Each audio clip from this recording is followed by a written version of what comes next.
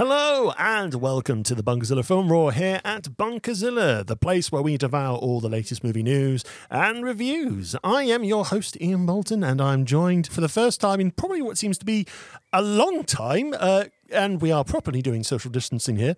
It's a Christian R. Allen. Hello from over there, 2 meters away from me in your garden. Hello. Basically, we are exactly one Ian length away from each other. You know, when I've two separate friends told me that you are the same length in height as the social distancing we need to adhere to. That's the word. Thank you. I'm so starstruck by your radiant beauty because I've only seen a tiny pixelated version of you for the last 3 months. I was like, he's real. He's in the flesh.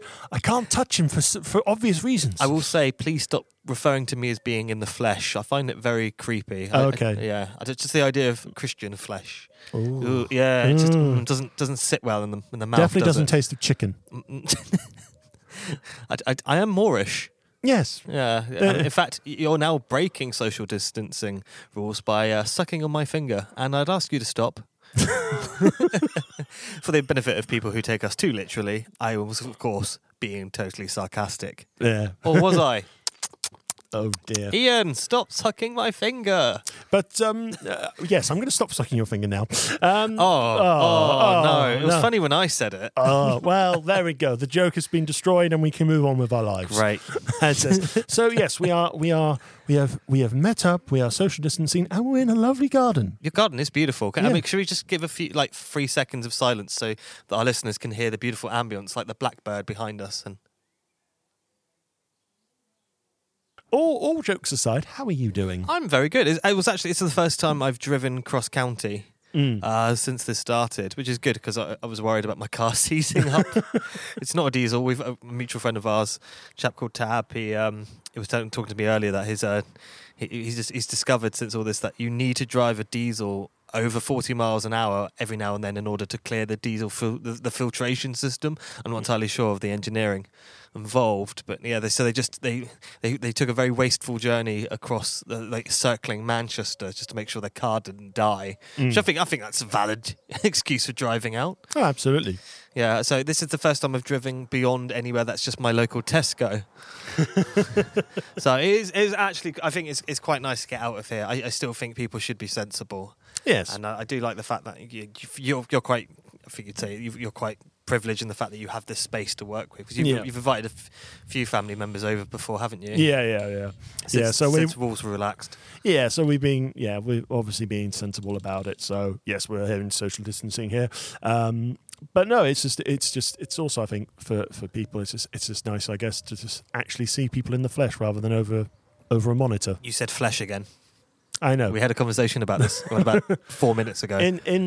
Well, how else would you say it? The actual physical embodiment of the person. I am the literal manifestation of myself. Yes, but no, it's actually quite nice. We've been quite lucky. It's a little bit breezy. But yeah, that squeak is the umbrella stand, yes. The parasol. Yes, if you can hear a squeak in the background, it is the parasol above us. And Ian's wooden leg. Because you were a pirate for a while, weren't you? Yar. Yep. Yar. But yes, this is Film Raw, so obviously we're going to talk about films. And we've been watching a couple of films this week outside of the main releases, which I think we've had fun talking about. Yeah. So what's been on your plate recently? I've been catching up my old classic Studio Ghiblis. I mean, I've imported some of the Blu-rays from Japan because they're higher bitrate, and I am stupid enough to spend 60 quid on one film. But if you're not an idiot like me, you can always watch them on Netflix at the moment in the UK. I believe in America they're going to be they're currently streaming on HBO Max. I believe so. Yeah, Yes. they'll be on HBO Max, which I think is more exciting than the Snyder Cut, to be honest.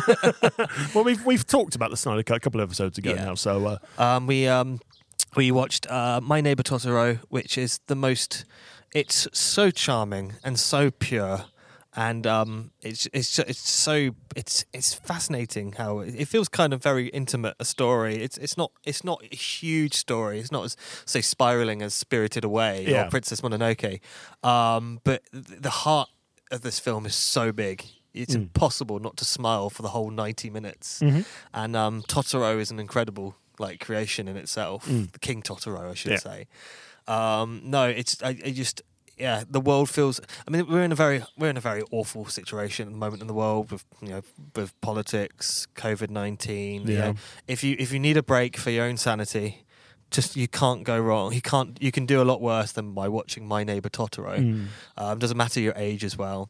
Watching it, I realise I haven't introduced any of my nieces to Studio Ghibli movies. Something you need to rectify, I guess. Absolutely, yeah. Midge, my fiance, we're thinking of showing our oldest nieces, a 7 and 8 year old girl, 6 and 7 year old girls, Kiki's Delivery Service. Which Yes. I feel that's a good introduction. That's a good one. Yeah, that's a good one. I do like that a lot. And another completely different film, only produced a couple of years later by the studio, was Only Yesterday, which is it's quite a bittersweet slice of life movie. In fact, we were just talking about this. It's surprising a story like this was animated because you didn't really need to. It's very. The story in itself is so grounded, it's so realistic and authentic. It's surprising that this hasn't been like a live action drama. I'm glad it is animated because the animation is exquisite, especially there are scenes where they're producing various dyes from a farm, and the animation is exquisite, and it's a celebration of the everyday things which are quite mundane in a filmic sense, because you go to film because you want to watch, like Hitchcock said, a good film is the life of all the boring bits cut out.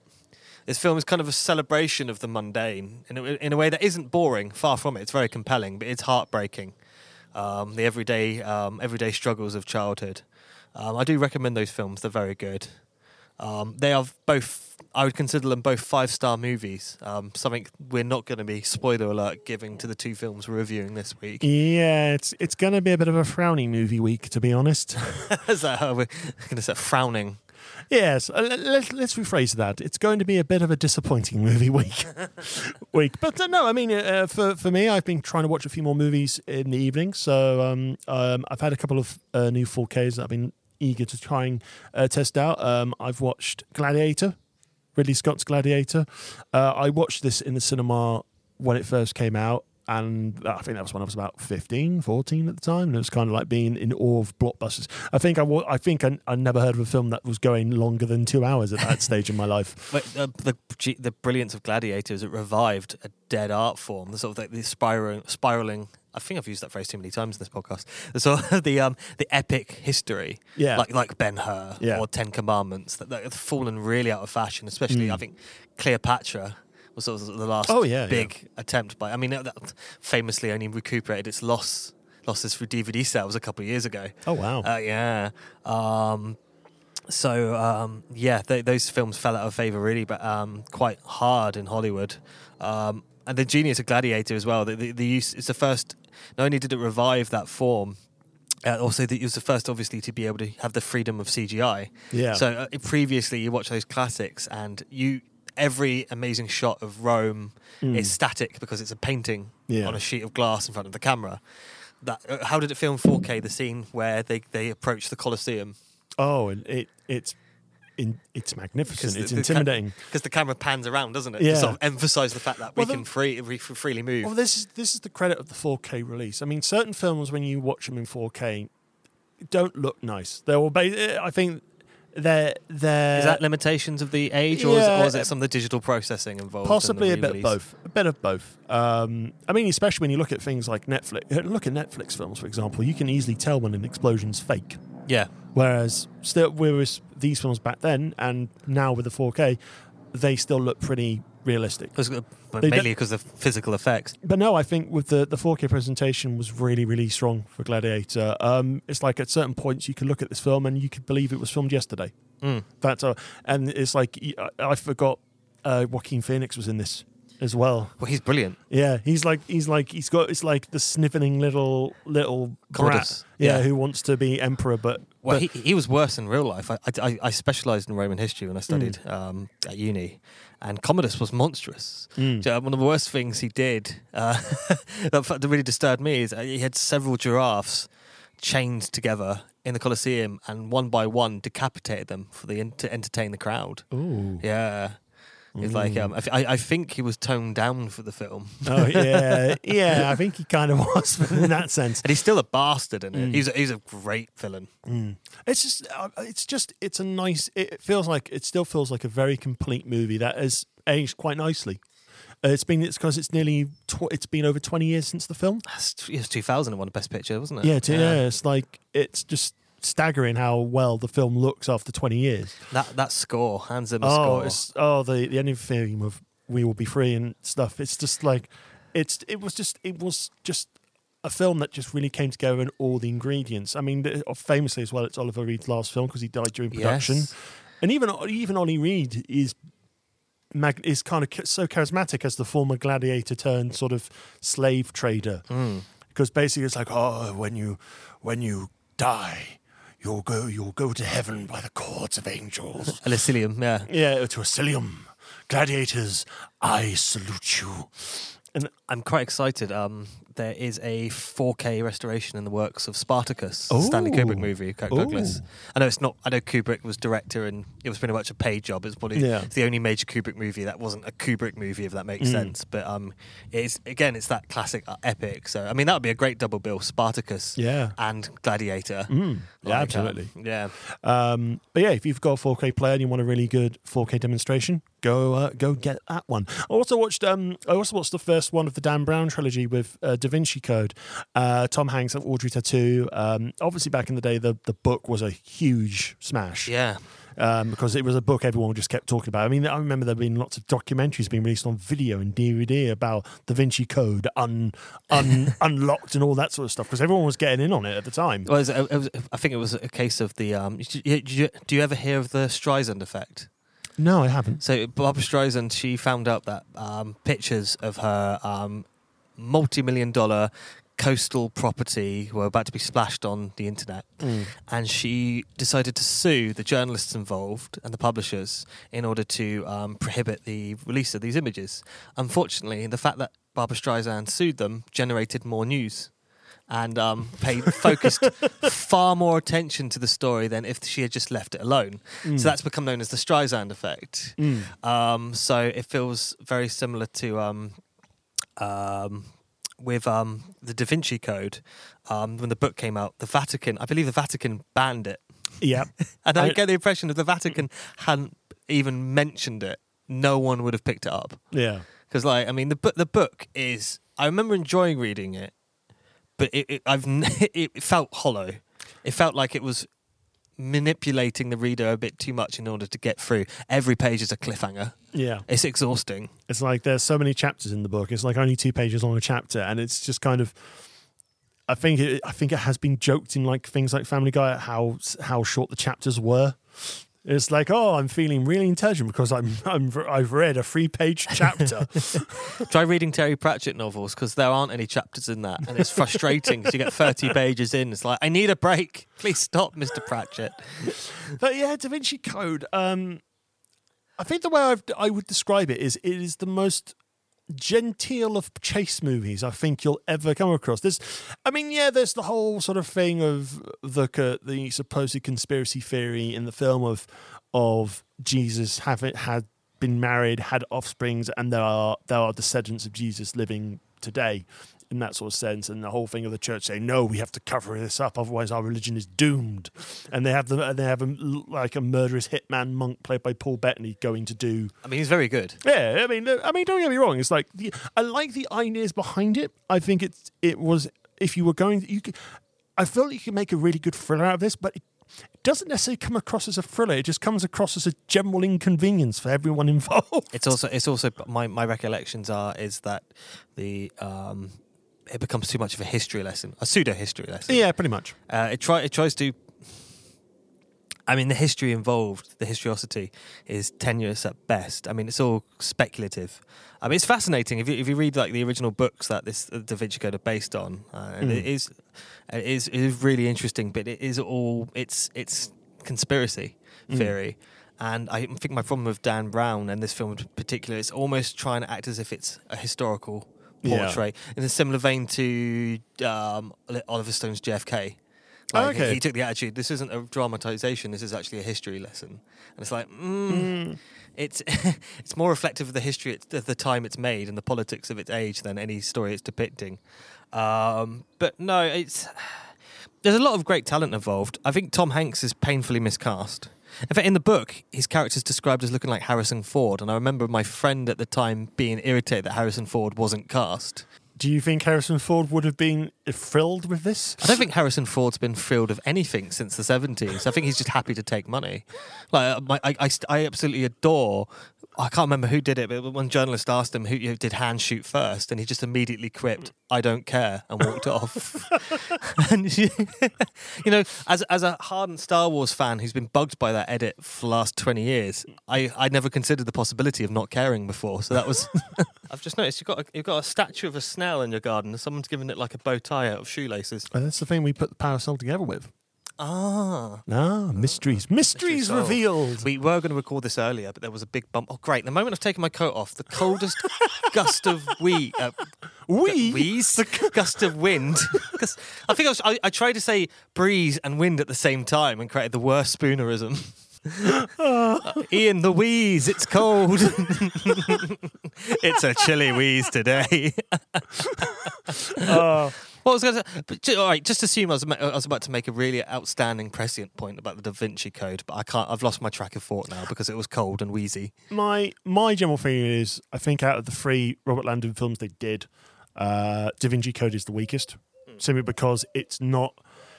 It doesn't feel like the threat of obviously people trying to cover up things feels genuine. It doesn't really feel.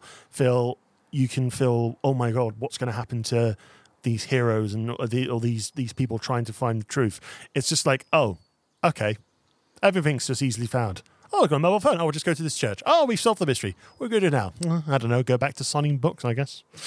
But no, Angels and Demons and Inferno, the other 2, are a lot. I feel were a lot more engaging and actually had a kind of like a propelling sort of race against the clock side of things, because in Angels and Demons, Hanks is trying to work with the Vatican police to find someone who's stolen a very dangerous weapon from a scientist and is about to blow up the Vatican in sort of like, and Ewan McGregor's in that one as well. That was quite good.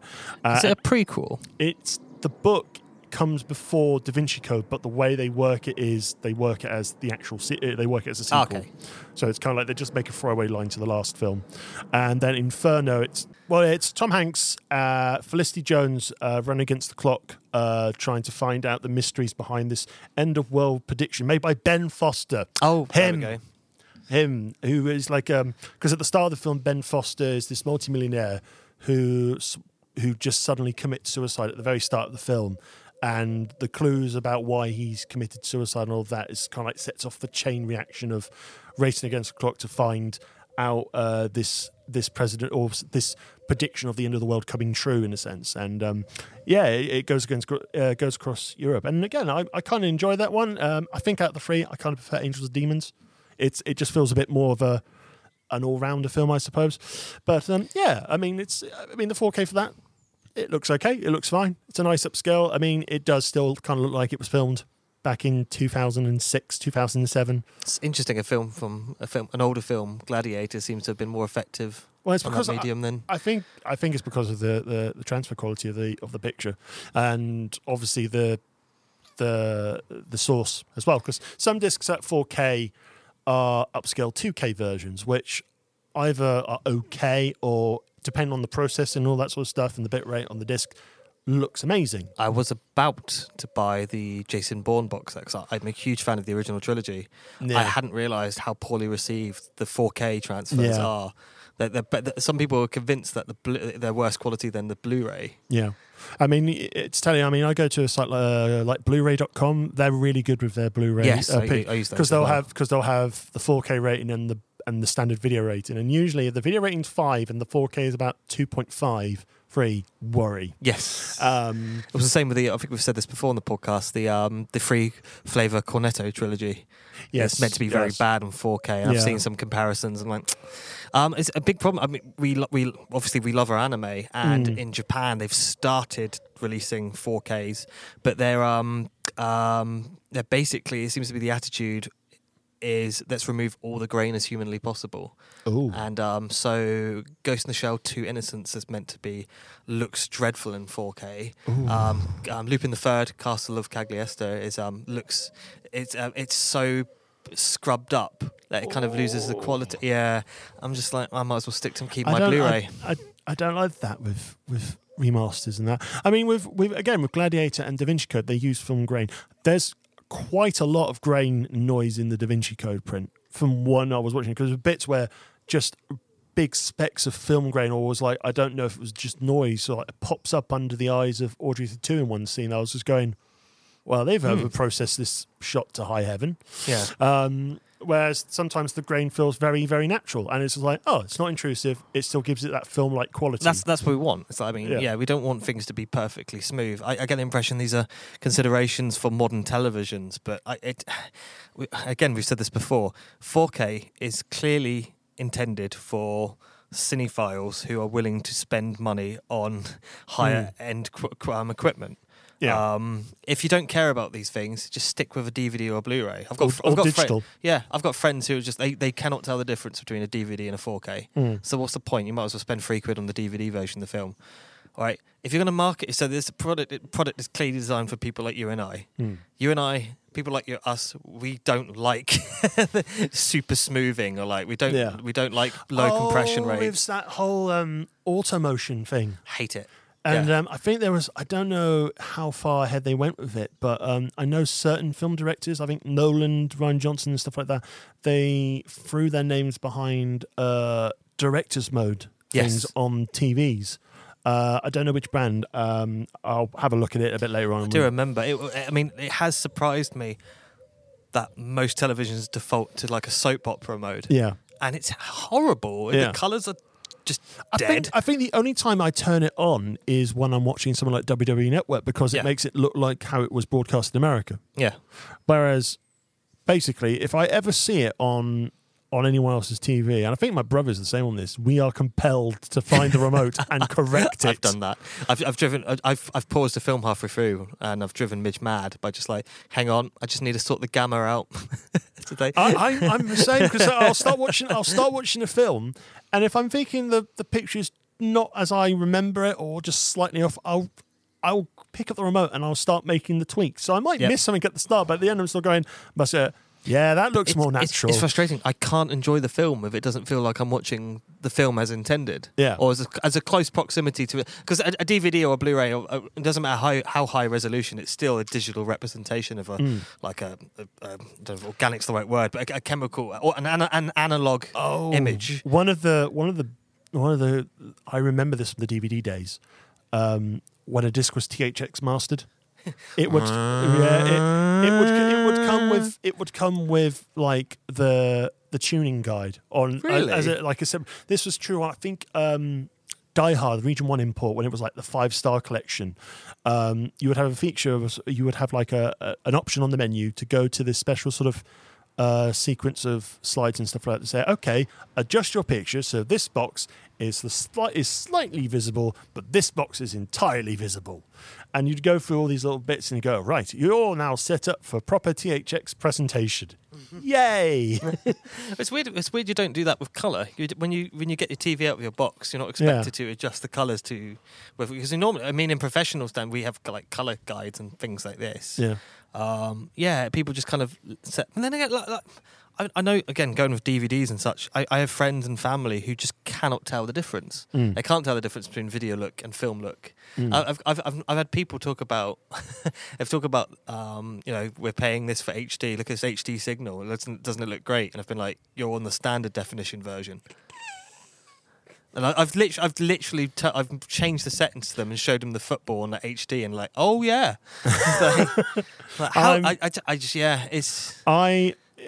If I'm watching a sporting event in HD with the family and it's not on the HD channel, again, I will grab that remote and say, no, you're not on the right thing. It should be that. I've had people like family.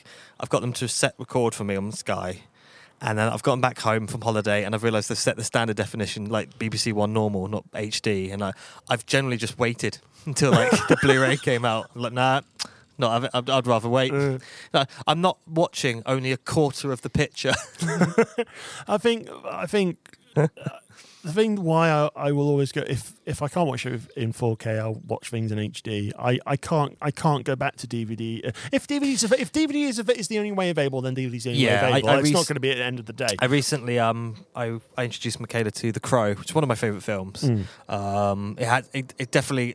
The more removed from being an impressionable teenager I am, the less I like The Crow. But I was going to grab it on Blu-ray, but again, the picture quality was meant to be.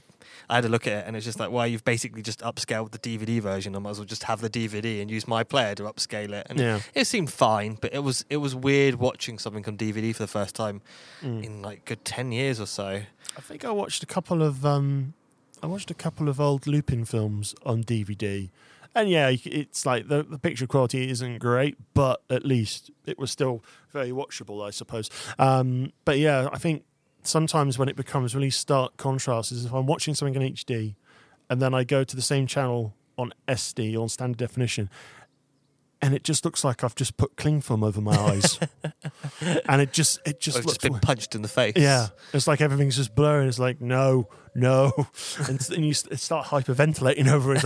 It's like this is not, I can't see things clearly here. So that's what I think for most things, I get more. It's actually quite an interesting comment that my university teacher made when I did video production at uni was, people don't really mind the picture issues if the sound is excellent. Yes, I know of the sound is out of sync by a fraction of a second. Yeah, and it's infuriating. Like I've when been like was it VLC player? Was it VCL player? You know, the traffic cone one. I remember spending half an hour adjusting this audio track of a film I had totally not illegally downloaded because that's naughty. I'm staring at Christian with disappointment. It was 2004 and I was poor. Leave me alone. All right. Sue me. Please don't. Hollywood's on the line, Christian. They want to talk to you. You owe us $12 million. No. Why? Because we want to make a second Snyder Cut. No. My life has been wasted. But no, yeah, the sound is definitely the case. It's why it's interesting when I was editing. I always paid more attention to sound, like the impact sound bridging can have on a scene. Yeah. I was so angry. I was on a project once, and the editor, he left about 1.5 seconds worth of audio unedited. It was just blank, and it stuck up like a sore thumb. And we were downgraded 2 whole marks because of this. So you would have like a conversation, and then you just have a second of silence. Yeah, there was no background ambience. Yeah, that's. Ooh. I remember I hadn't seen it until it was only on the it was the presentation for the lecturers, and I just assumed it was such a elementary error that you wouldn't make it unless it was like your first time making a film, like at 14 or something like that. I'm not bitter, but I'm still furious. I remember my uni film, my last film at uni, for the last year. I did it the module was auteur filmmaking, and I did the film. I completed the film, and I handed it in, and they went, "Oh, we would like to present it at the showcase." And it's like, "Okay, cool, that's awesome." It's like, but it's too long. Edit it down. No. So I think I've made like standard directors and hybrid cuts of the film. Are you saying it's the Blade Runner of student films? Possibly. No, it's definitely. Well, Ridley. I'm going to call you Ridley Bolton from now on. I like that. I know that makes you sound like a Game of Thrones villain. Actually, I wonder if there's any merit of us watching our old uni work films and no one is ever going to watch my uni films. It's interesting because they were good for 16-year-olds. Yeah. Like, I won a few awards. The only awards I've ever won are for my early films. I won a couple from like a film festival that was sponsored by the UK Film Council, which doesn't exist anymore. No, it's just a BFI. Yeah, it's just BFI, really. So that was a highlight. I mean, it's only a local little thing. It's not like a junior BAFTA or something. And I won, when I was 16, I won Best Film in my film class, college thingamy-bob. So I've had little bits of success like that, but any aspiring filmmaker should never let anyone see the films they made when they were a teenager because they are all the same. They are all pretentious. They are all like. They all clean. At least I never did the one thing. My saving grace as a teenage filmmaker is I never did a suicide scene and I never did a sex scene because for some reason I did neither of those in my films. It is weird though because most of your peers did. Did you find that? Because virtually No, I don't recall any. And most of the people in my class, various film classes, they did that. If you think of all the cliches and terrible stereotypes of student films, they're based on truth.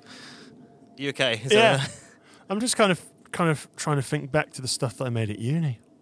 I quite like the stuff. You've seen me. I'm sure you showed me the this sort of tracking action sequence. I recall you.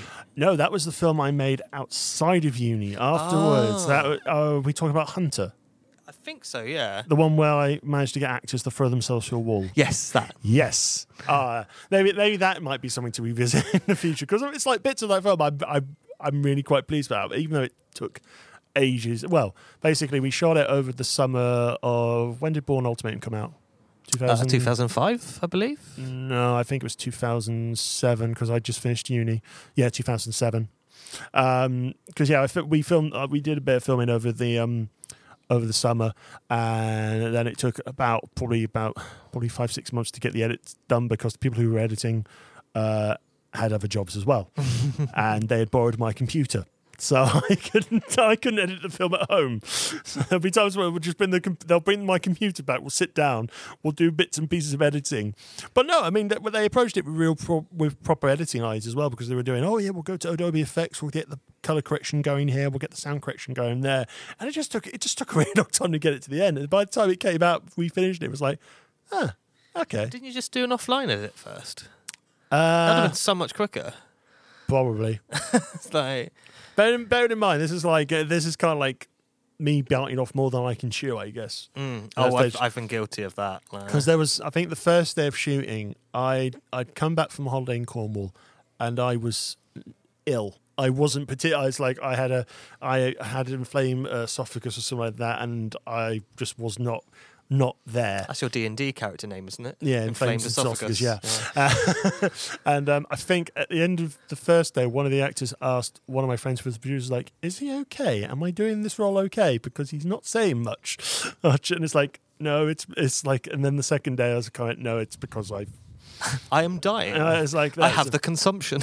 Yeah. So if I'm able to try and, I mean, the thing is, it's like you learn a lot more. I think with each short that I did, I learned something a bit different. Well, precisely. That's the only way artists learn is by making mistakes. Is why, Yeah. Right. And I think eventually, by the time I got to doing some of the stuff for the conventions that I've been involved with, especially the Fate series for Kitacon, I learned a lot more. What's the Fate series? Just for the benefit of our listeners. Basically, during my time at Kitacon, it was a UK-based anime convention that started in Northampton, went to Birmingham, then it's gone over to Warwick, which both me and Christian have had times working with the convention as well. We did a series of short films in the build-up to our 2014 event because we had taken a year off. And me and the video officer, a very talented chap by the name of Luke Dan, we were quite keen to do things or just kind of do something film or just kind of do more videos during the off season.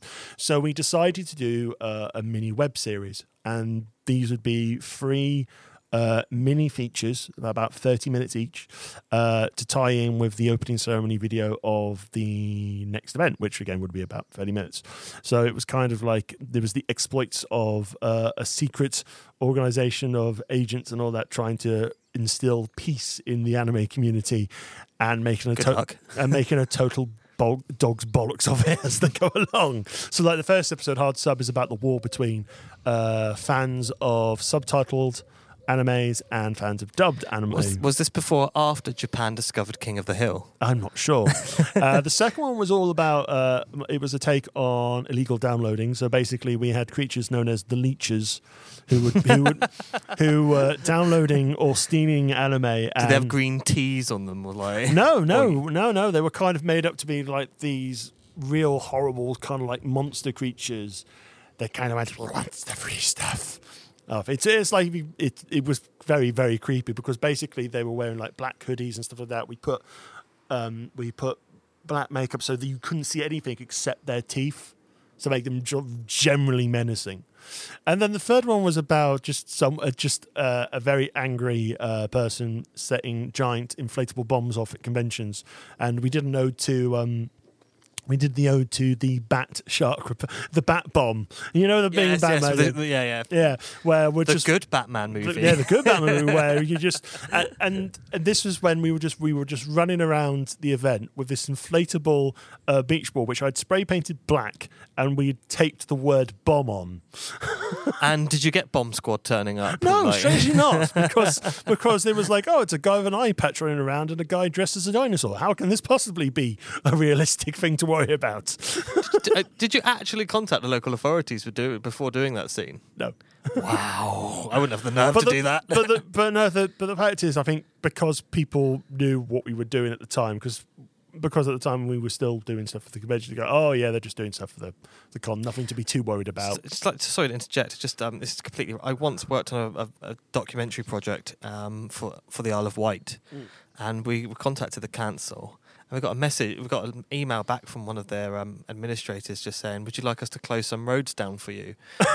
These roads are like the major arteries of the Isle of Wight. Like you'd cut off the entire community. Not that they've left 1976 anyway since then. But I turned around to the other producers like, we don't need to, but I kind of want to. Just for the power. Yeah. For the power. Like, after a good 5 minutes, we're like, no, thank you. But yeah, sorry. I saw the last fake video. It was fun. It looked like a good laugh. It was. I'm very proud of the work that I've done on the films, and I think both me and Luke, who was the co-director and co-creator of the things as well, we were very proud of what we'd done. It's just it really took a toll on us all. I think one of the things I learned the hard way is that you have to learn to trust other people, and you need to find people who are willing to work with you. Yeah. I've been let down by people, and I've put too much pressure on myself. Yeah, I produced and directed a pilot for the BBC around about 7 years ago now. It was kind of off the record. It was like a quiet. Yeah. There was no budget. I think we spent about 500 quid each, me and the producer. He's now a very good friend of mine, a chap called Danny. He'll be a groomsman with you. Oh, John. If COVID-19 doesn't stop my wedding from happening. It kind of fell apart, and we realised it was just we just took too much. We both directed it together, and we never really sat down and worked out how we worked well together. So there was kind of a tension between us because we wanted different things, and it was just it was stupid that we just assumed we'd want the same thing. Yeah, we went into production sort of like. I'm amazed we've become as close friends as we have. I don't know if you've ever had an argument with someone on a film set or like. No, I don't think I have. I think not that we ever had an argument, but there was more tension of that nature. It's interesting. Me and Danny, when we talk about our experiences working together on the pilot and other videos, we both, although there were tensions and it didn't pan out for us, that we both agree they're the biggest learning curves we've ever had in our career. Yeah, and ever since we've done projects since, and we're hoping to work on a feature length in the next couple of years or so. I mean, I've got. You and I want to work on sort of like comedy sketches and things like that. No, it's interesting. I'm a lot more confident now. I hope you feel the same way after. Although they're very difficult to go through those. It's so exhausting, especially when those productions are the weight's on your shoulder. Yeah, and I think because it was. I think I was doing more. We were doing especially myself. I was doing more than just standing behind a camera and writing stuff. I was doing stuff in front of the camera as well, and there was all sort of that's difficult. I would try to avoid. I think because both me and Danny are going to be in front of a camera for some scenes of our feature. If it goes, I like to talk about things after I've done them. Yeah, in case things, because life can happen. Yes, there's no guarantees until There's no guarantees things will actually pan out the way we want them, because you never know what's going to happen tomorrow. No. Events, dear boy. Events. Events. But I found the biggest... It was interesting, actually. A few years after we did our TV pilot, Danny was involved in another TV pilot, and very good. I played a character and he cast me in it. I thought it was very funny. And the production crew disappeared. Like after I got a phone call. So I was there for one day. It was about a 2-week film, and it was the best piece of filming I've ever been involved in. Like everything I did, people laughed, because I was playing a psycho, a strange very stalker. strange chap. Yeah, stalker. Yeah. I was very convincing in the role, apparently. It's method acting. Daniel Day-Lewis would be proud. Yes. I stalked people for 2 months in preparation of the role. I wondered why you wouldn't leave my front lawn. It's like, is our friendship Stockholm syndrome? Is that what I hear? I don't know. But it was straight. I got the director and all the film crew and the editor I met and things like this. They loved it. The energy was so positive, and I came away buzzing for months, thinking, "Oh, this is going to be big. This is going to be big." And then I get a phone call from Danny just saying, like, "Yeah, they've just all gone." I'm like, what? They haven't edited it. Like they've just Well, I think they had a lot of real world commitments, unfortunately. Yeah. And to be fair to them, because they were great people and they're very talented, but clearly what had happened was they were doing this out of love, and then they all had to go and do corporate gigs and whatnot. And poor Danny got left with all this footage that had kind of been edited. So I turned up and I re-edited everything for him in about 3 days. I mean, one of the good things about doing video production at uni was you do learn what really needs to be done for these films to work. For my auteur film, it's like I had to, because we were doing locations and I didn't have a car, I had to go hire a car.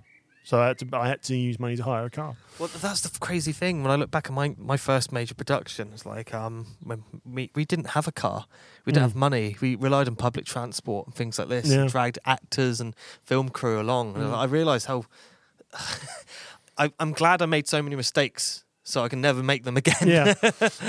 and also, it's also about obviously treating crew and creative, or not crew and cast correctly as well. I mean, they taught you the lesson that yes, while a lot of actors are obviously wannabe actors or up and coming actors are looking for every bit possible, getting their CV filled up with footage and stuff like that, you still have to a degree be able to compensate them for their time. So it's like covering travel costs, making sure there's food, making sure that they are comfortable. Bananas. Yes, making sure that they are comfortable when they're not required, and so forth. And those are lessons, and those are lessons that you do learn as well. I tell you what, like when I've been like just little stupid bits in big films, the best thing is because you only do about half an hour filming and you're there for 10 hours. And like the amount, I've never had so many free cups of tea and biscuits in my life. It's like I must have put on so much weight. It's like the heaven of tea. Heaven of tea. And the amount of fish and chips I got as well was incredible. And like you can't complain. Was it an army marches on its stomach? It's completely true. But no, I mean, I'm enthusiastic. I feel like it's interesting that I'm doing this. Like I think I'm more of a. I think I prefer to make things than critique things, which is slightly ironic seeing as I'm doing a podcast about film review with you. But I think to a degree it's helpful to see it's helpful from both sides, because you can learn from other people's mistakes as well. You learn from other people's mistakes. Definitely this week. Yeah. So let's bring opening chat to a close, because we've been going on for quite a while. But again, like always, I love these chats. I really do enjoy these chats. I hope you guys listen and enjoy it as well. Do let us know what you think. Email us at filmraw@bunkerzilla.co.uk. To be honest, I kind of forget what we're recording. So might be something to revisit down the line, kind of like the student film years or something like that. That'll be fun. Yeah, it'll be fun. But anyway, film reviews are the name of the game for this episode. Let's start off with a brand new film from Netflix. It's The Last Days of American Crime. Here's a clip. The world is in chaos. Criminals, we run these streets. But the government was about to fight back. 30 seconds! That signal freezes you. It stops you from doing anything illegal. So, this is Netflix's The Last Days of American Crime. It is a futuristic, well, kind of futuristic crime thriller set in the not-too-distant future. It's near dystopia, isn't it? Yeah, near kind dystopia. Kind of like RoboCop. Yeah, so basically the basic plot behind it is the American government is about to bring in a way to stop crime permanently, and it's by broadcasting a signal that targets... disrupts the brain's signal. So the moment you're thinking about doing anything unlawful, whether it be committing a murder, stealing something, or doing something apprehensible, this brainwave signal is going to put you in a state of paralysis and prevent you from doing it. So basically, they call it the API, or the American Peace Initiative. And basically what a group of thieves attempt to do is they will attempt to steal nearly $1 billion at near moments before the signal goes on. Now, you have our main character played by Edgar Ramirez as Graham Brick. He is an established thief who has unfortunately just lost his brother in jail. I do like not the brother bit. I like the established thief. That's the way you said that sounds like it's on his business card. Yes. Hello, my name is Graham Brick. I'm Thief Est 1902. Yes. So he is having a bit of a rough patch because his brother has unfortunately died in prison, and the local crime bosses are looking for a considerable amount of money that they currently own. So that's all gone to shit. So basically, Edgar Ramirez teams up with Michael Pitt's character, who is the offspring of said crime lord who wants to make a point by stealing the money from everyone and make it the last great American crime legacy. And there's also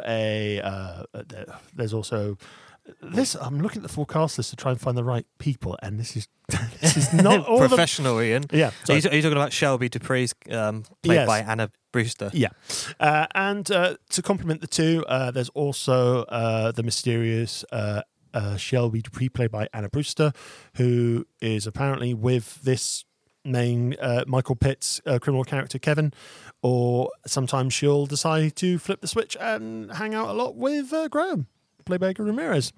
And that's it in a nutshell. Oh, and for some reason, Charlito Copley's playing a cop who is trying to get used to the fact that this thing's happening in a couple of days. Can I just say you've hit the nail on the head there with the expression for some reason. That's pretty much how you describe everything in this film. For some reason. For some reason. This is also based on a graphic novel from Radical Publishing, Rick Rimader and Greg Tocchini. Delivered and directed by Olivier Megaton, who has done films such as Taken 2, Taken 3, Transporter 3, Columbiana as well. I didn't realise that Olivier Megaton was French. I thought the chap was American and he changed his surname to Megaton, as in like a nuclear weapon. Yeah, we just wanted to imitate his favourite Transformer, just remove the R. Jesus. Where? So I said Jesus, I meant to say Optimus Prime, because he is the Transformer Jesus, isn't he? And don't forget, that's why we celebrate Prime Day. Oh no. You should feel bad for making that joke. Get out of your garden. It's my garden now. Okay, I'll go inside. Where do we start with this? The fact that it's a steaming pile of... Well, the fact is you didn't complete watching it. I got an hour into this movie and I just had to stop. I was planning on finishing the film, but I felt like I'd seen enough. And I've read the synopsis, and this is very bad. This is the only way to describe it. There are many problems with this movie. Where do you want to start? Because I feel like we're on the same wavelength here. Well, the first thing is, and I will give this, the reason why I was really attracted to this film as a film I saw last week was I liked the premise. I liked the idea behind it. Do you find it more frustrating that such an interesting premise is wasted? Yeah. Yeah. Because here's the thing, and we were briefly talking about this before we started recording.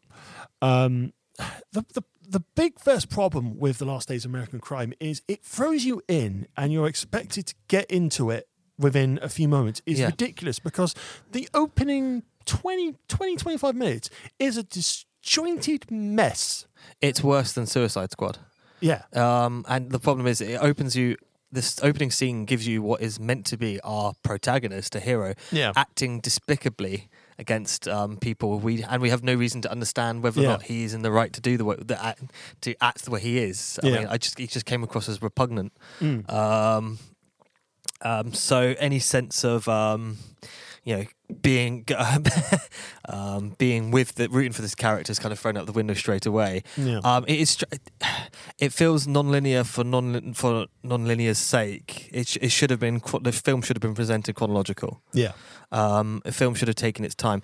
It felt to me as if they'd wrapped up filming, and then they realised how bad it was during the edit, and the edit is an attempt to save the movie with what footage they had.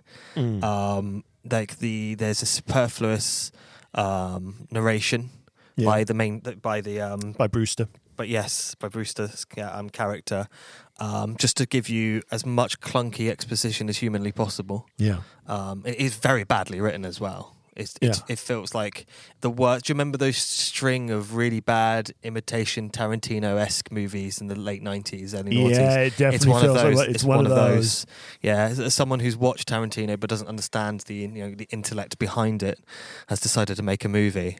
So you're right. The opening first act in particular is an absolute mess, and it's really strange moments as well, because the Brewster character, she is the narrator.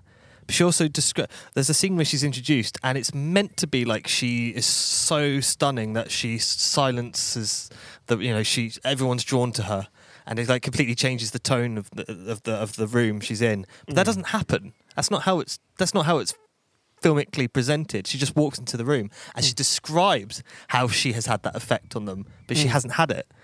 And it just comes across as really, really quite bizarre. And then she inexplicably has sex with the main character. And within the first moment of meeting him. Yeah, they're straight in the bogs.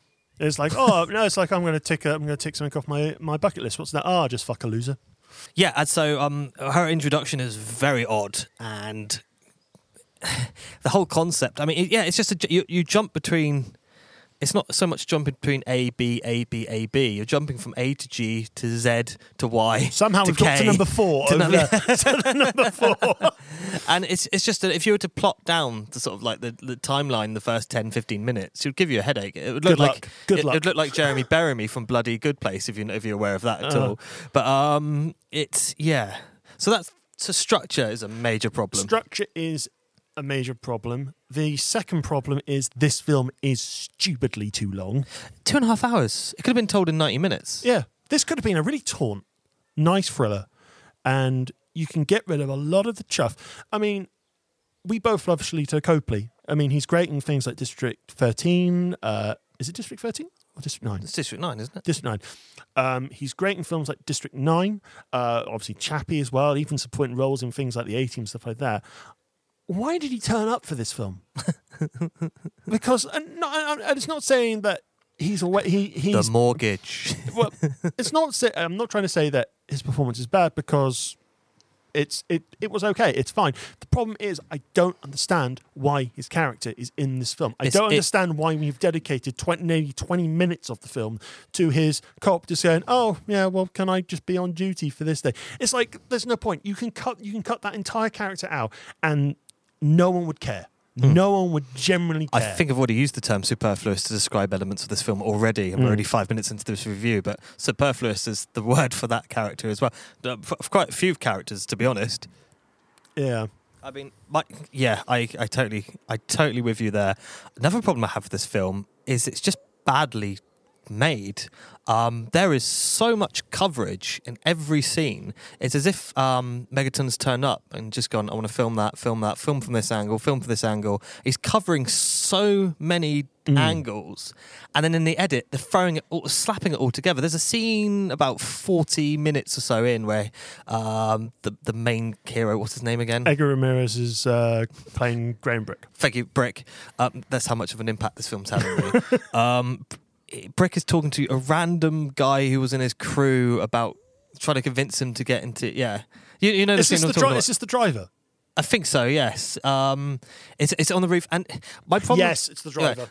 Ignoring the fact that, again, it's really bad Tarantino-esque dialogue, like really bad. Like, no line uttered in this film felt like it's ever been spoken by a real human being in the entire history of our civilization. No line at all.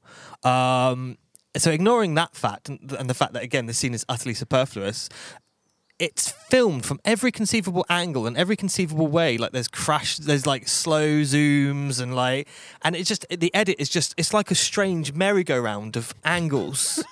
And it doesn't stop. I wanted to scream at the television, just like, please pick an angle and like film, like stay within 180 degrees, please. It's just, it's creating this false sense of kinetic energy, which is just draining. It's really exhausting, and it doesn't do anything. It's meant to be, the scene should be calm.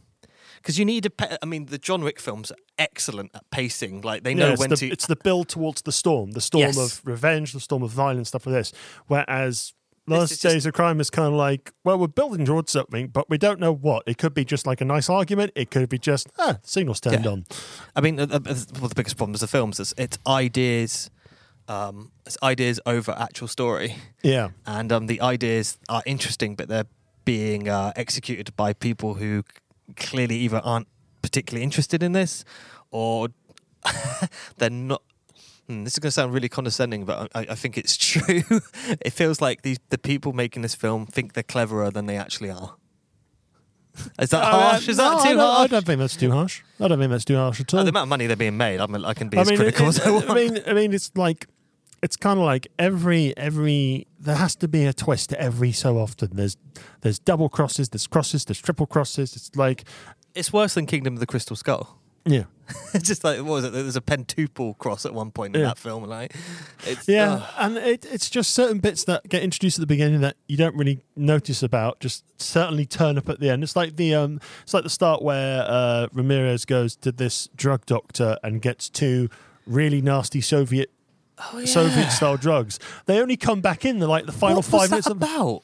I didn't understand what was happening at all in that scene. Again, that was one of those scenes that felt like can you imagine? Just, I know it's beyond our realms of experience going to like a really dodgy Soviet doctor to get some hard, illegal drugs. That's not our experience. But could you imagine being in that situation and engaging in the kind of conversation they had? Oh God! It's like, oh yeah, this is premium nasty shit. You'll get really, really crazy, but it's very toxic. This. Yes. Like, what? So you're giving people a suicide pill? Yeah. It's like, is that what Ramirez... I'm guessing that's what Ramirez was asking for, because he was really kind of on his legs there. I don't know if it was. I can't... And that's not my fault as the consumer. That's the film's inability to communicate its own... Again, I don't think the film knew what it was trying to do. It's so slapdash. Everything about this film is slapdash. By the time it all comes to head, because I sat through it, and I think by the end of it, I think I was just messaging you, just going, "Oh, this has happened. Whoop de fucking do," because it's like, oh, that's not surprising at all. No, it's not. No, and it's just some of the, like, there's a twist coming where someone just turns around and goes, "Oh yeah, I can do this now." It's like, really? You really just decided to just say you could do that? So just throughout the loose logic of the film is completely sacrificed for a pointless twist. But it put certain elements of the film completely out. Because there's a bit, it's like there is a character who turns around and goes, I'm going to delve into this a little bit. So apologies if you don't like the spoilers, but I'm going to go into this a little bit. Yeah. There's a character that turns around and goes, "Oh, I don't need to worry about the signal because I've managed to shut off my brainwaves for that bit." And it's kind of like, okay. I mean, the science element of the science fiction was at a stretch anyway. The science behind this was bollocks. How does the wave know to target? Because is the wave based on particular pieces of legislation? Because how would it know? Like, how would it separate between like corporate crime and like jaywalking and like? Is it just because there's an episode of Red Dwarf called I think it's called Justice. If it's wrong, I apologise to the dwarfers listening. Which is set on a sort of a prison spaceship, where there's a sort of psychic field that stops people from committing crime, because if you commit a crime, it happens to you instead. So like Lister sets fire to a bedsheet and he gets caught on fire himself. So it creates a sort of a Pavlovian effect. Yeah, I think Pavlovian effect is the right expression there.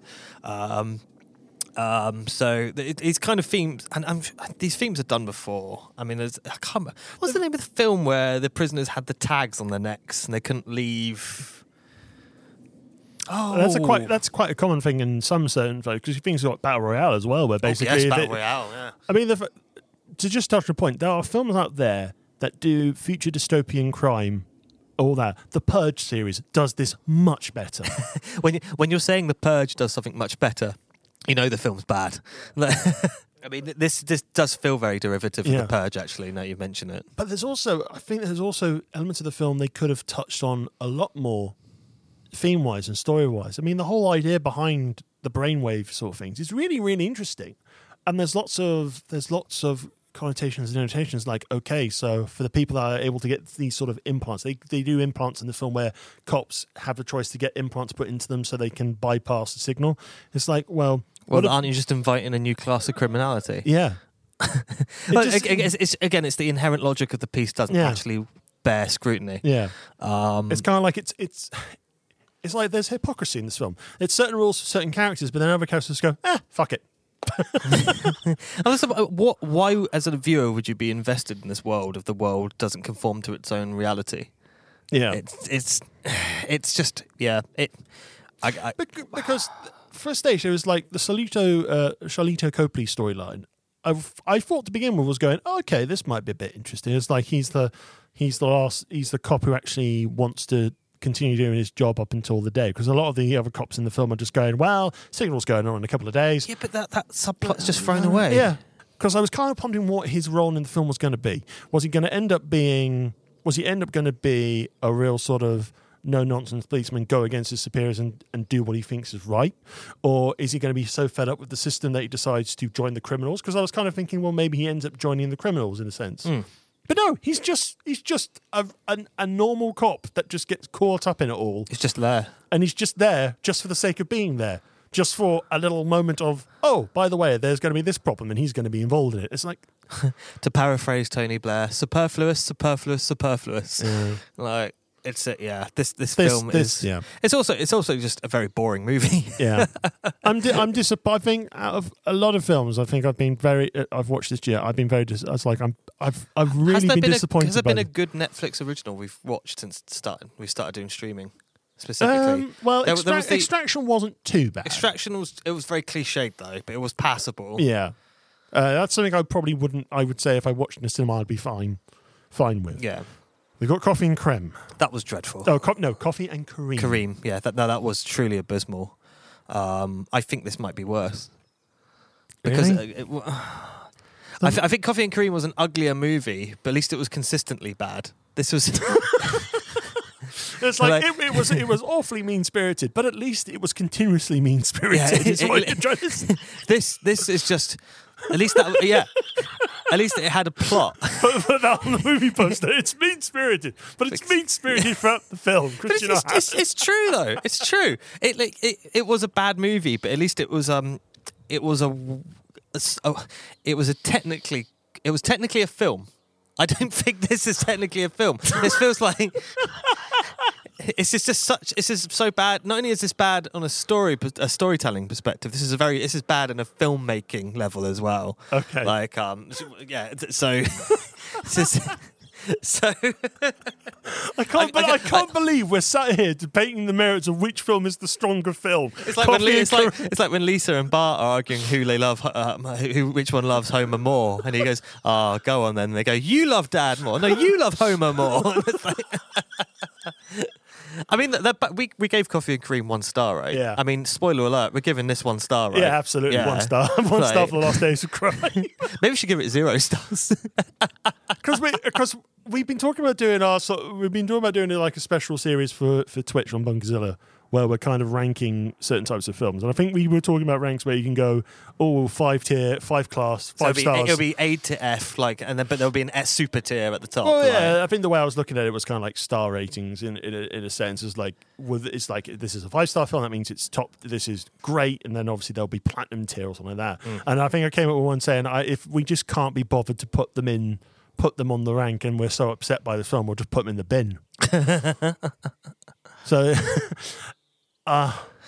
you're thinking bin, bronze, gold, No, sorry, silver, gold, platinum. Oh, no. It's bin, meh, bronze. So, well, obviously, We'll work it out. We'll work it out. But this is a show Paper, that wood, diamond. diamond, Hang on, are these wedding anniversaries? ruby, chaos emeralds. Yeah, this film is a yellow emerald, I Yes, feel. yes. Yeah, What other awful elements of this film do we need to talk Do about? we need to talk about this film any further? I think it's quite clear from our voices and from our reasoning to our listeners that if you have a slightest thought about watching The Last Days of Crime, You deserve to have that sort of crime wave thrown at you. Like, gosh, it's. You know what? I think this film was rather bad. The more I think about it, the less I like it. 1 star. Yeah, so official star rating for The Last Days of Crime. It is the unfortunate rating of 1 star. Well, we're going to have a dedicated special just to determine what is worse, this or Coffee and Kareem. The answer is Extraction is better. There we go. The question is neither. Why is it better? Because Chris Hemsworth.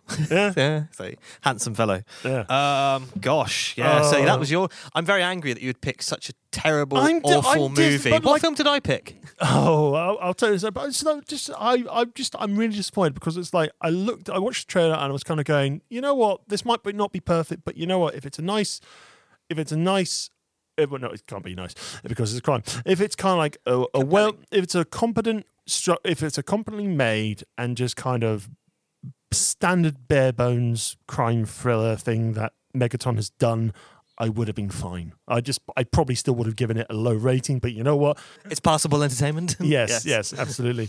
But no, I think it's just the length, the boredom, the sheer banality of it all. the disjointedness of it, and it just wasn't good. It's just bad and it's dumb. Yeah, And not fun dumb, just this is stupid. when it's not that level, you know it's bad. Oh well, but yes, like we said, Last Days of Crime, 1 star here on Film Raw. Right, so Christian, you picked Don Bluth's classic animated film, An American Tale. Well, yes, I thought this was part of a duology with the Last Days of American Crime. But before we touch on that, let's have a clip. I know, my little immigrant. You want to find your family. And you will. But how? It's so far away and so big. I'll never find them anyway. Je m'excuse, pardon. But did you say never? So young and you have lost hope? Oh, this is America, the place to find hope. If you give up, you will never find your family. Let's talk about American Tale. Directed by Don Bluth, produced by Steven Spielberg as well, and Berlin Entertainment. It's the animated tale of a Ukrainian mouse family, the Malkoviches, who are emigrating over to the United States. However, during their transportation overseas, the youngest member of their family, Fievel, is separated through tragic events. So it's like I think it's a tidal wave attack or something on the boat, and he's separated, and he must try and relocate that family when he arrives in New York. And as you mentioned, Christian, last episode, it was quite like a study of obviously immigration of the time. Not just that, I mean the Jewish experience in particular. I mean, it's not touched upon at all, but the cats that attack their family at the beginning are meant to be an anti-Semitic attack. It's strangely mute in its representation of, because I mean, are you familiar with the iconic comic book Mouse, which No. It's basically, it came out right about the same time. In fact, there's allegations of plagiarism from the comic. It was quite pioneering. It told real life stories of the Holocaust through the perspective of cats being Nazis and Jews being mice. And there was a big debate whether or not this comic counts as fiction or non-fiction. Okay. So it was kind of given special awards to sort of like get around that question. So this film came out at the time Mouse was being produced, being serialized. Sorry, and it's a brilliant idea, turning like the Jewish experience of the 20th century through mice and being persecuted by cats, and especially as an allegory for communicating the story for like younger viewers. Yeah. And I think this film is admirable in the story it's trying to tell, the sort of experiences of persecution and like the hardships of first generation migrants, especially in America. And I do like the fact that the film presents America in an idealized sense as believed by the migrants, and the land of opportunity. Land of opportunities. Or that there are, and it's a song that repeats all the way through the film. There are no cats in America. Of course, it's slowly come to realise that's not true at all, and the worst elements of America sort of start to impact Fievel's life as he's basically forced into a sweatshop. Yeah, so it's an admirable project, but and here's the big but. It is boring. It's really, really pedestrian. Yeah. And it just falls flat all the way through the film. It's only an hour and 20, but it felt longer. It felt as long as The Last Days of American Crime. I mean, like I say, at least this film is a heart behind it. Yeah, I'm glad this film exists, and it was a hit. Oh, there was a sequel. There was a sequel. Yeah. Which I remember more fondly, and having watched American Tail, this one, the original, I think if even if I was young, if I watched this, I would have been bored. Well, I don't understand how you could take something so because this should be an exciting story. Yeah. But everything just, I didn't care at all. I mean, I don't know if it was just because of the direction, the animation from Don Bluth, who I've always felt the only film of his I haven't seen is The Secret of Nim. And I've been told over and over again by people who've watched it that it's excellent. And it's have you not seen Titan AE? I have seen bits of that. Okay. Every other film of his I've watched, I remember watching as a child, but never really finding always a bit cold. Like All Dogs Go to Heaven, what was the Thumbelina and Anastasia. I think is dreadful. So I've never been impressed by him. He seems to have carved a name for himself by being not Disney, because obviously he had a difficult relationship with them. Wasn't his animation style in Black Cauldron? I believe so. I mean, he worked for Disney for a long time. I'm not entirely sure of the politics, but I from what I gather, he felt he deserved a higher place in the organisation than he was given, and basically left the company with with a lot of their senior animators and formed Don Bluth Productions. Okay, I'm just having a quick look at Don Bluth's resume on IMDb. Yeah. And in terms of animation department stuff, he was involved in a lot of stuff Disney-wise up until The Fox and the Hound. 1918, he was uncredited for that one as an animator, but after 1981 is where he branched off, and then you have things like Secret of Nim coming in. Yeah, and I mean it's interesting. I mean, like I like competition. I like more studios. That's why I think we're living in a golden age of animation at the moment. I mean, I don't think the quality of animation at the moment is always consistent, but at least there are different films being made and different styles. This film does feel like it's 70s Disney. I mean, I rewatched a contemporary movie alongside of this, or parts of it. I rewatched The Great Mouse Detective, which was Disney's mouse story. Yeah. And it's interesting because the story is not as admirable in terms of real world representation. Well, it's their take on Sherlock Holmes. It's not nowhere near as important a story, but it's better. It's so much more charming, so more entertaining. The characters are characters. They're not just. I mean, with American Tail, most characters it feels like every character says the same line of dialogue, or a variation of the same line of dialogue all the way through the film. Or they're just a caricature of just. They're all caricatures. They're all. It's like Honest John, the drunk politician who just wants a vote with that terrible Irish accent. Hi, Peter the creature. What you're doing right now is a better impersonation of an Irish person than that bloody film. Like, will you get me votes if I have a better the creature? Oh gosh. I think they're one of the main protester. The older mouse woman. I don't know her name off the top because I can't remember. Kind of like the Eleanor Roosevelt sort of. She sounds like Zsa Zsa Gabor. Yeah. Yeah, that sort of characters. Again, it's like I watched it. I just thought, is that Zsa? It's like it sounds like Zsa Zsa Gabor.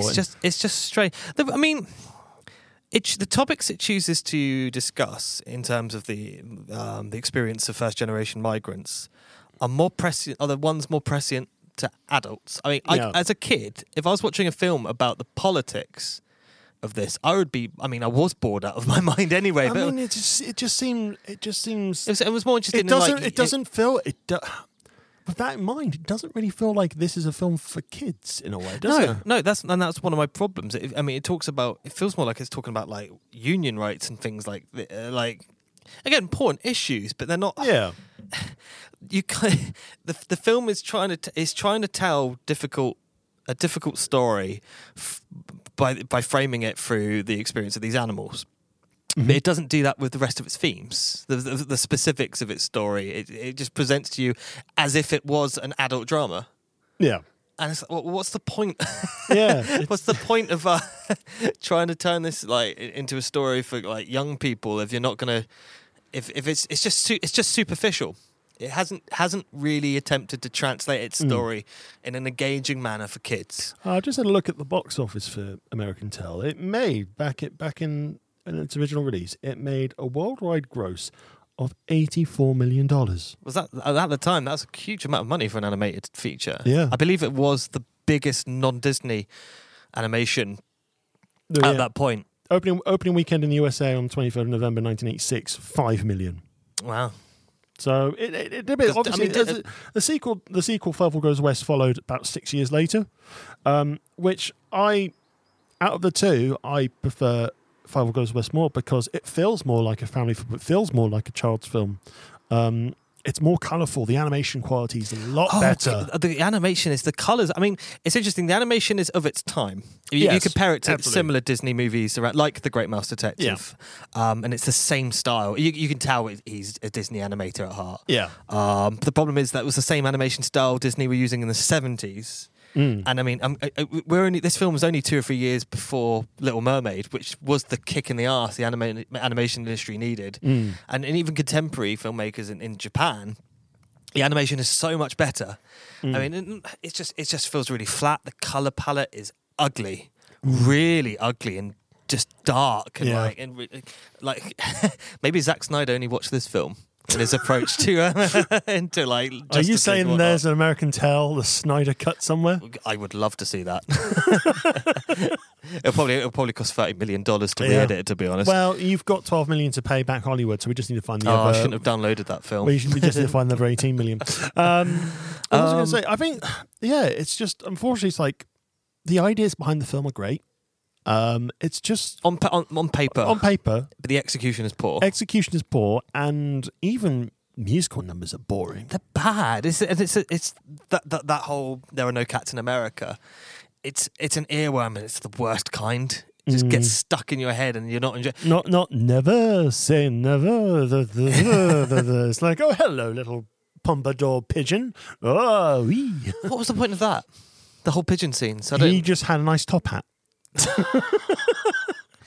It felt like the worst of both worlds. It's like going back to the second one. I remember some of the songs in the second one a lot more than I did here.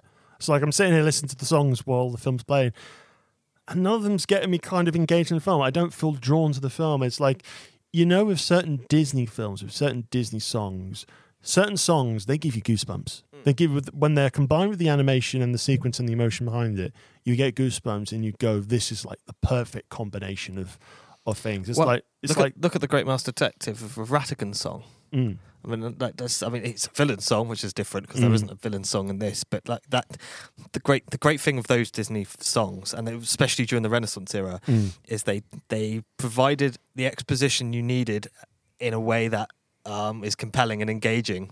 You learn so much in 2.5 minutes about these characters and what they want to do, in a way that's so just efficient. Ratigan's song, as I just mentioned, of villain ones in particular, like Scar's "Be Prepared." That's one of my favourite Disney tunes. It's very good. We talked about this on Trivial Titans. We probably have. No song in this really. I'm just trying to think of Disney villain songs. think Frollo's Hellfire. Oh, Hellfire! That's an incredible. That's a very. So that's interesting because it communicates a very. That's a very adult song. Yeah, it's about. Basically, it is lust. Yeah, it's about over Esmeralda. Yeah, it's about a chastised governor of the city of Paris thinking of succumbing to his like carnal desires. Well, the song. I mean, yeah, it's lust. It's racial bigotry. As a kid watching that sequence, you may not understand it, but you get his compulsion. You understand he's driven crazy by Esmeralda. You understand the sort of the raw emotional state of the person without understanding the more adult nuances of like it felt like at the time, because he's like with certain Disney films around that era, Beauty and the Beast felt like a big Broadway show, and that's how they went behind it. That's how they sort of drove the sort of musical element to it, because they cast Broadway actors as the voice as the talent in the thing. So voices of Belle, Gaston, they're all Broadway actors, and I kind of felt when you watch Hunchback of Notre Dame, it feels like it's Disney's attempt to make like a proper opera out of this. Yeah, very dark opera. Yeah. It's interesting because Hunchback of Notre Dame hasn't really... I know we're going off tangent from the review. Again, that's probably a reflection of... But it's good sort of context in some of our arguments sort of constructively criticising American Tale. The fact is, I think we're able to constructively criticise American Tale a lot better here than The Last Days of American Crime, because when there's not much to really kind of be positive about with The Last Days of American Crime, obviously it's very hard to be positive and kind of very hard to kind of find merit in here. Whereas American Tale, like we've said, on paper, there's some good stuff here. It's just... And it's an admirable production. I like the fact that there was an attempt to tell this story and communicate it to children. Because, I mean, it's important, this kind of these experiences. And absolutely.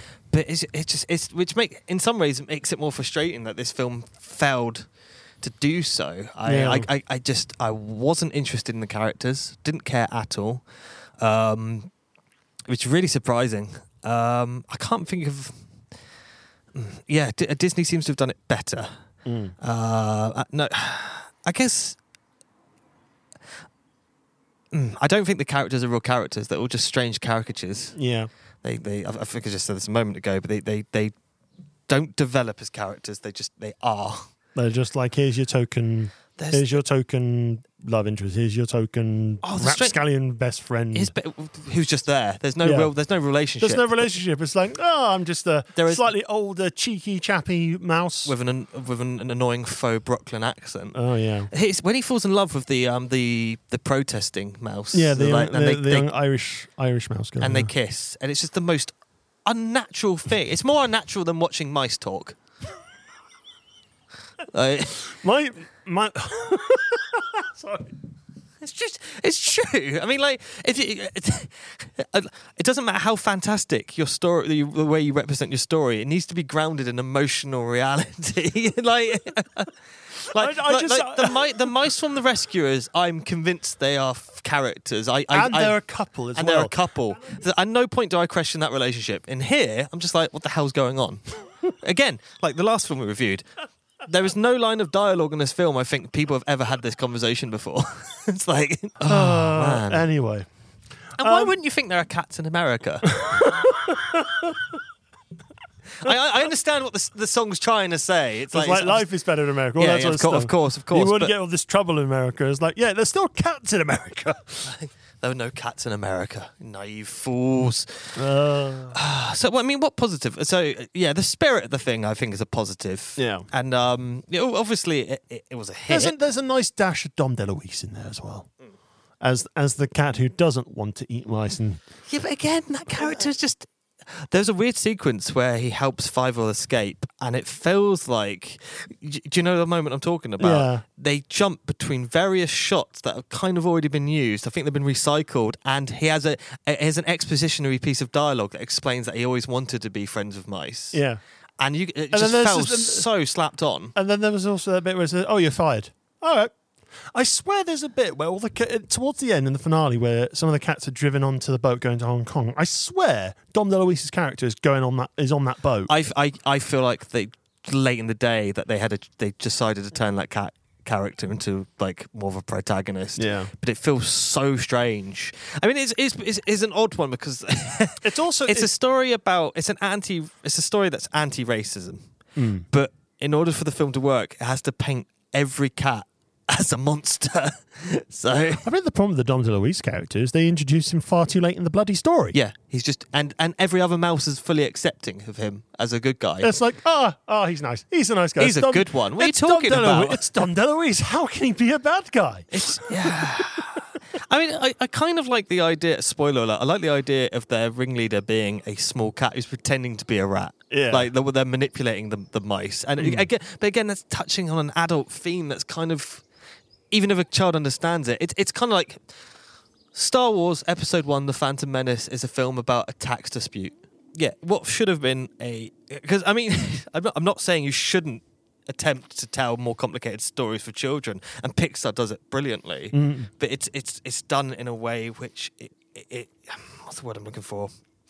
It's able to communicate complicated ideas in a really engaging and fun way. I mean, look at Coco. Yeah. I mean, like that's the themes of that film are very, very adult in some respects. So sort of the family dynamics, like, are really, but it communicates that story so well through the main character. Yeah. And sort of like and the struggles of like Hector. I mean, it's even with Onward, which we talked about. It's like Yes, it's like again, it focuses on the relationship between brothers. It focuses on trying to grow up without a father. And I think the reason why those films work is they anchor their narrative through the main character. So it's framed through a character who you can relate to as a young person. Yes. So you become that character.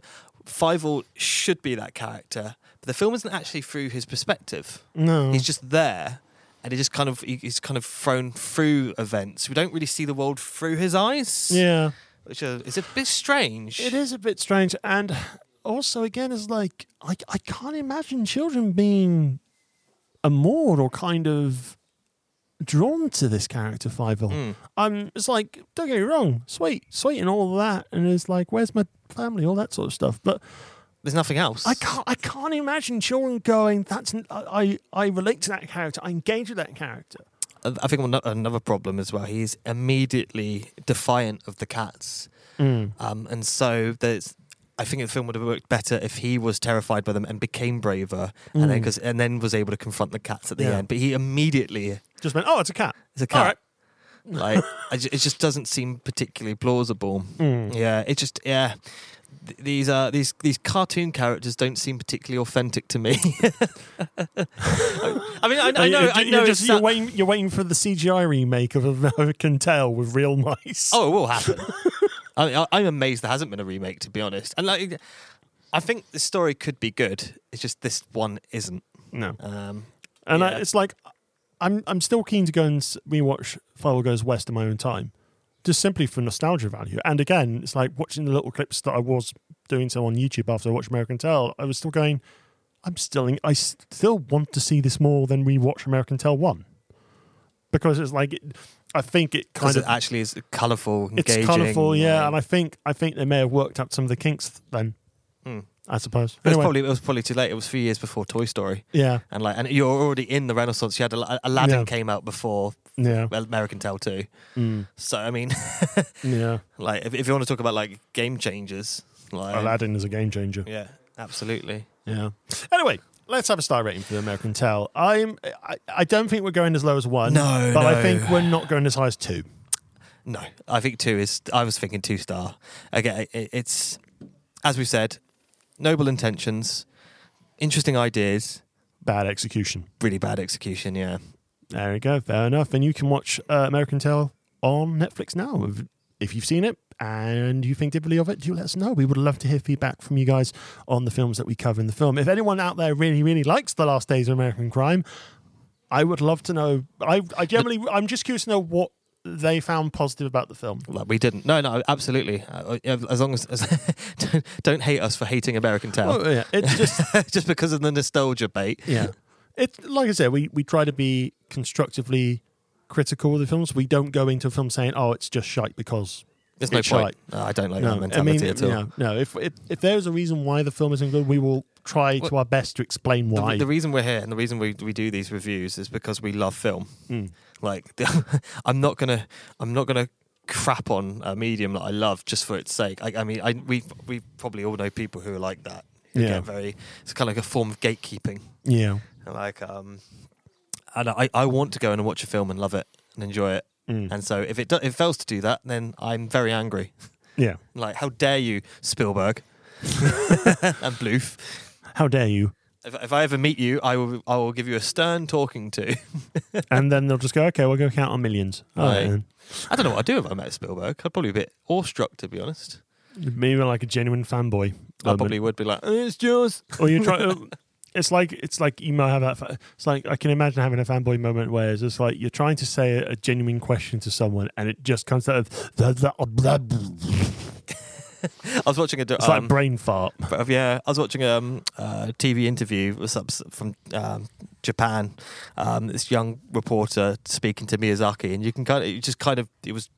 could tell the moment Miyazaki walks towards the camera, this young interviewer's demeanor completely changes and his eyes just open up. It's almost like he's staring at God. Yeah, and it's like Miyazaki seems just Miyazaki. Like he is Miyazaki. It's just like if anyone knows anything about him, you just know what. How would you describe Miyazaki? I don't want to say miserable is not the right word, but I would say stoic. Yeah, stoic. Very stoic, reserved. He is an artist. Yeah, like I think he's more of an artist than say commercial artist. Yeah, and I don't think he's particularly interested in people praising him. No, he just wants to just animate. Yeah, and that's a fair enough motif to live by. I think if I met Miyazaki, I just want to shake his hand and go, "Hey, that's Spirited Away. It was all right." And then he says, "This was a mistake," and then just walks away. I agree with him. All anime is trash. Do let us know your thoughts on the films we've covered in this episode by emailing us at filmrow@bunkerzilla.co.uk. Don't forget, you can also follow Bunkerzilla on Facebook, Twitter, Instagram, and Twitch at Bunkerzilla UK. So until next episode, stay safe. I've been Ian Bolton, and as always, I've been joined by Christian R. Allen. How do you leave your garden? Through the gate over there. Cool. Bye. Bye-bye. Stay safe. Keep it cinematic.